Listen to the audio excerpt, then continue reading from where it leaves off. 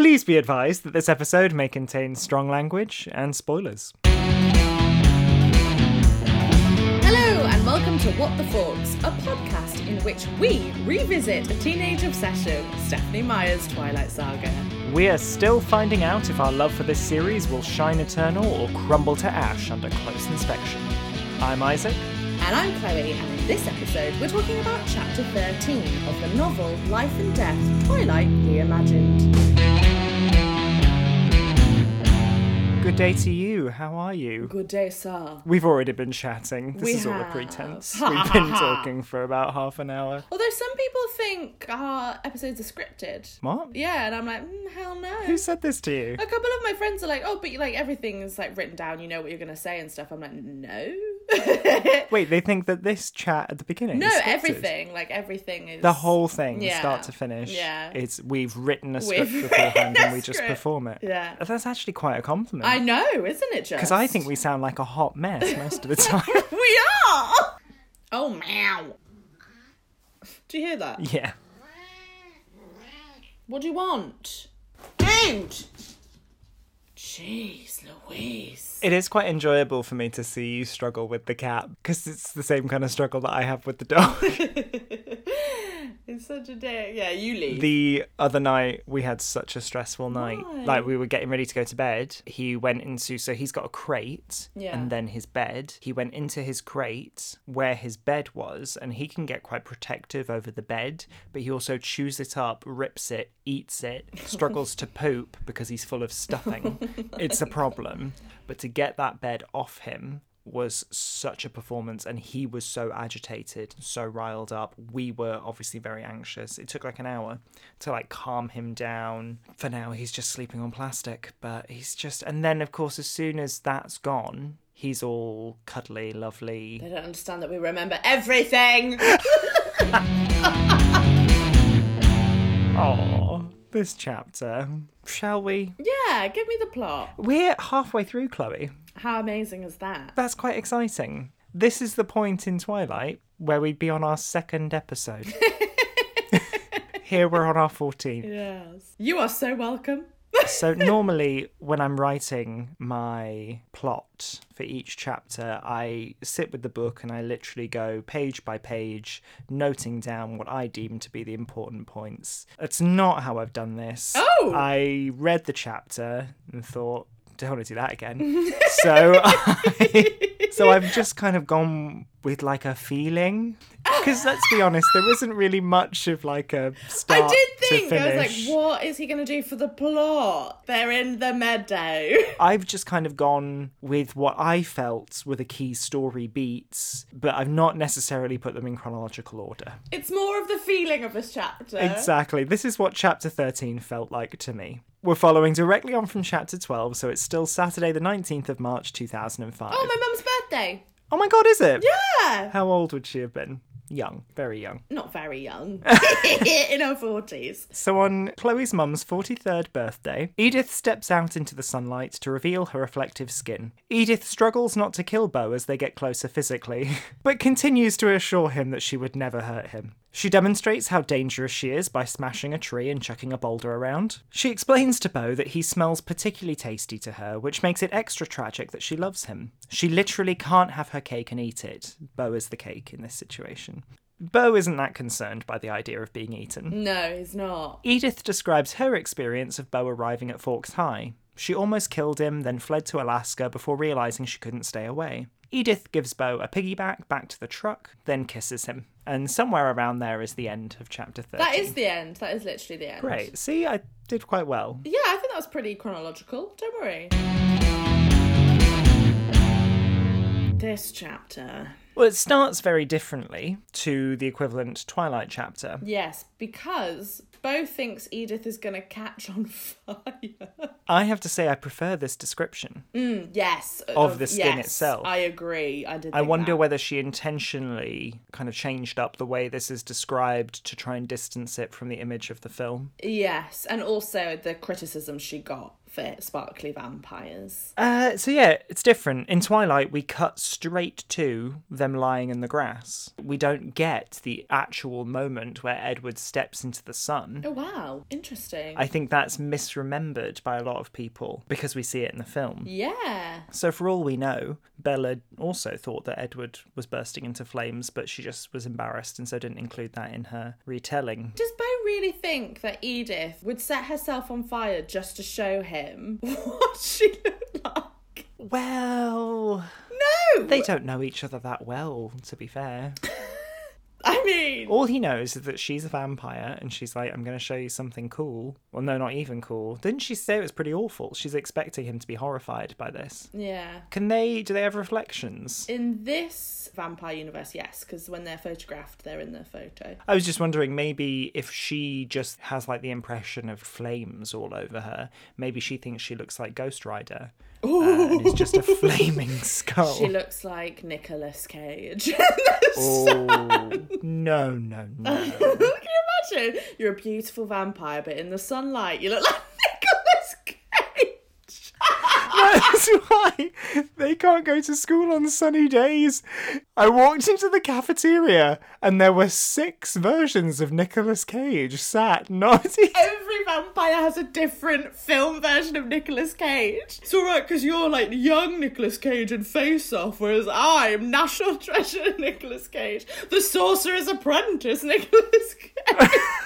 I would want to be the Nicolas Cage in Moonstruck with Cher, because she won an Oscar in that film, and I do really like that film, and he's got a wooden hand. He wants to get down on his knees and worship her beauty. It's the kind you build temples for and make sacrifices to. I mean, if it's Nicolas Cage, fine. No, not fine. Okay, I understand she's very beautiful with her rib cage and her twig-like collarbone, but why can't we just worship her great wit? It was the kind of wit you worshipped. What? I would love that. I think I would marry a man that said that to me. Yeah, it's all so much, isn't it? It's a lot. Yeah, so Edith is shining all over the joint. Did you notice that part of what he loved about Edith shining all over the joint is that it makes him seem better? Yes, yeah. It's about him. Everything's about him. When the reflections of her fire flickers against his skin, he's like, suddenly my hand wasn't mediocre anymore. She was so astonishing that she could make even me less ordinary. Even him. I would question the logic in that. Like, if you're with someone who is super fit, does it make you look better? It makes me look so much worse. He just means that the light is on him. What, and it's just particularly flattering light? Well, I mean, if you're glowing, I think you're sparkling. It's quite nice, isn't it? I mean, everybody wants to sparkle. It's not his sparkle. It's borrowed sparkle. Leave her sparkle He's stealing alone. her sparkle. Yeah, absolutely. Again, consent. Consent, Bo. So an hour passes with Edith singing to herself. What? Dude! Read! Her lips moved and the light glittered off them while they almost trembled. I thought she might have spoken, but the words were too quiet and too fast. Just singing to myself, she murmured. It calms me. We didn't move for a long time, except for her lips every now and then singing too low for me to hear. An hour might have passed, maybe more. So they sit in silence while Edith sings to herself. That's lovely, but also very strange. Awful. Yeah. I just don't know what I would do. So, is it just me, or is it much more evident in this chapter than in Twilight how badly Edith wants to drink Bo's blood? I think in Twilight we were just more frustrated by the dynamic and the unpleasantness of his manipulation of Bella. Whereas here, She is genuinely trying to show him and tell him. She's very honest about. And we get the same famous Predator speech. But I kind of enjoy it a little more because Edith is a woman and she's showing off her power and it's sexy. And I really like the image of her, throwing this tree about. And then before it falls, she's right in Beau's face as it is falling behind her. I love that. The most terrifying thing I think that happens in this chapter is Edith saying, "I'm not thirsty today. Honestly." She winked. That made you a bit sweaty. It did. And I was like, you can't trust a bitch. Yeah, I know. There is that whole, I want to eat you, but I really, really won't. Yeah, I would swear. never. But I really, really want to. There's that bit where Beau's like, are you asking my permission? Yes, I was just about to get there. Yes. And I'm like, what? And he's like, do you want me to say that's okay? Yes. You want me to... Please eat me, my goddess. He's okay with that, though. That's my problem. He's asking, thinking that Edith wants to kill him right here, right now. And he's actually all right. He wouldn't have chosen differently, even knowing it would end this way. Insane in the membrane. He's just embracing the end to his sad little life. I think it would have been a lot better if, after all of this that we've had to deal with, Edith luring him to the meadow and then killing him. Ooh. Yeah. Like those films that shock you by killing off the big star early. Like Scream did. Yeah, like Psycho. Of course, this is a first-person perspective on Beau, so that would be difficult. We would have to then have a new narrator for the next chapter, but... I'm okay with that. Imagine! And then the rest of the book is like the cover-up. Yes. Oh. Charlie looking for his missing son. Yeah. We bring Jess back and then she's like a Nancy Drew. The Cullens might go missing. That would have been a much better story, I'm just saying. Imagine halfway through the book and he dies, you're like, what? Edith explaining the first day they met. I felt bad for Mr. Cope because I feel like Mr. Cope's going to be a great guy. But I do find the way she was trying to get Beau to his doom kind of sexy. Yeah, I just want danger. But you've just got such a preference for Edith over Edward. Of course. We both do, obviously. She's a better written character. But with Edward, that was creepy. It was creepy. And it's creepy with Edith, but just in a fun way. But I'm enjoying the idea that I have depicted in my head of Edith just being more of a vampire. I feel that. I get it. When Edith is describing listening to your words in Jeremy's mind, his mind isn't very original and it was annoying to have to stoop to that. Now, when this was about Jessica, we were outraged. True, yes. But when it's about Jeremy, completely understand. Yeah, I believe it. Yeah. When it comes to Jess, I just think originality isn't everything. She was just living her life to the best of her ability. But we know that Jeremy isn't. Jeremy could be doing a lot better. Yeah. But I feel he doesn't want to. No, he doesn't. He's letting himself down. He's letting us down. He's letting the Stanley name down. He is. And we won't stand for it.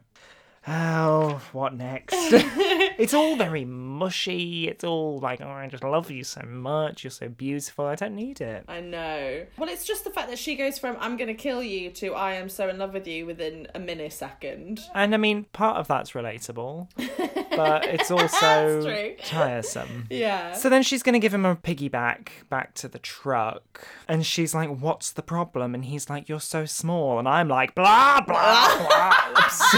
I was Because the you're same. so tall. You're so tall. The thing is, he is bigger. Like, the surface area of him is bigger. So, where are his limbs gonna go? I understand that, but still. Not that she's not strong enough. He knows that she is, and also I'm just bored of hearing about how small she is. Yeah, me too. I don't really have anything to say. I just wanted to read the next couple of sentences after that, because that's when she blew out an exasperated breath, then vanished. This time, I felt the wind from her passage. This was the same as in Twilight. This is actually from New Moon. It takes for book 2 for Bella to feel the wind of Edward's passage. It's just an interesting turn of phrase that I've not heard before the Twilight Saga. Leaves a bad taste in your mouth, doesn't it? It does. Yeah. Yeah. It does. And then we have the kiss. His blood boils, he grabs her hair. His hands are all over the place. She runs off. Well, she doesn't. She doesn't run off. She stays very, very still. Oh, that's true. She freezes and then... And it takes Beau a little longer, really, to stop after that has happened. And then he's like, should I stop? And to be fair, she says, no, it's tolerable. Which is all I've ever wanted a partner to tell me. Your love is tolerable. Your kiss, tolerable. Your touch, tolerable. That's what I'm going to write in our next anniversary card. I'll be like, it's been a lovely couple of years of marriage. You're tolerable. And so concludes this chapter. It was tolerable. What is your best part of this chapter? Edith being more of a vampire. Is she, though? Yeah, yes, he says. He's like, it's the most unhuman he's ever seen her be. She's picking up trees, throwing boulders, talking about her thirst for blood. Okay, fair. Yeah. Getting up all in his grill like, I'm the best predator. Everything about me lures you in. My voice! What's your best bit? The description of Beau climbing onto Edith's back when he says, my face was burning and I knew I must look like a gorilla on a greyhound. And I laughed a lot. Oh, God. That's a great description because that gave me a visual image of a gorilla riding a greyhound. Well, it would, wouldn't it? Greyhounds are so skinny No.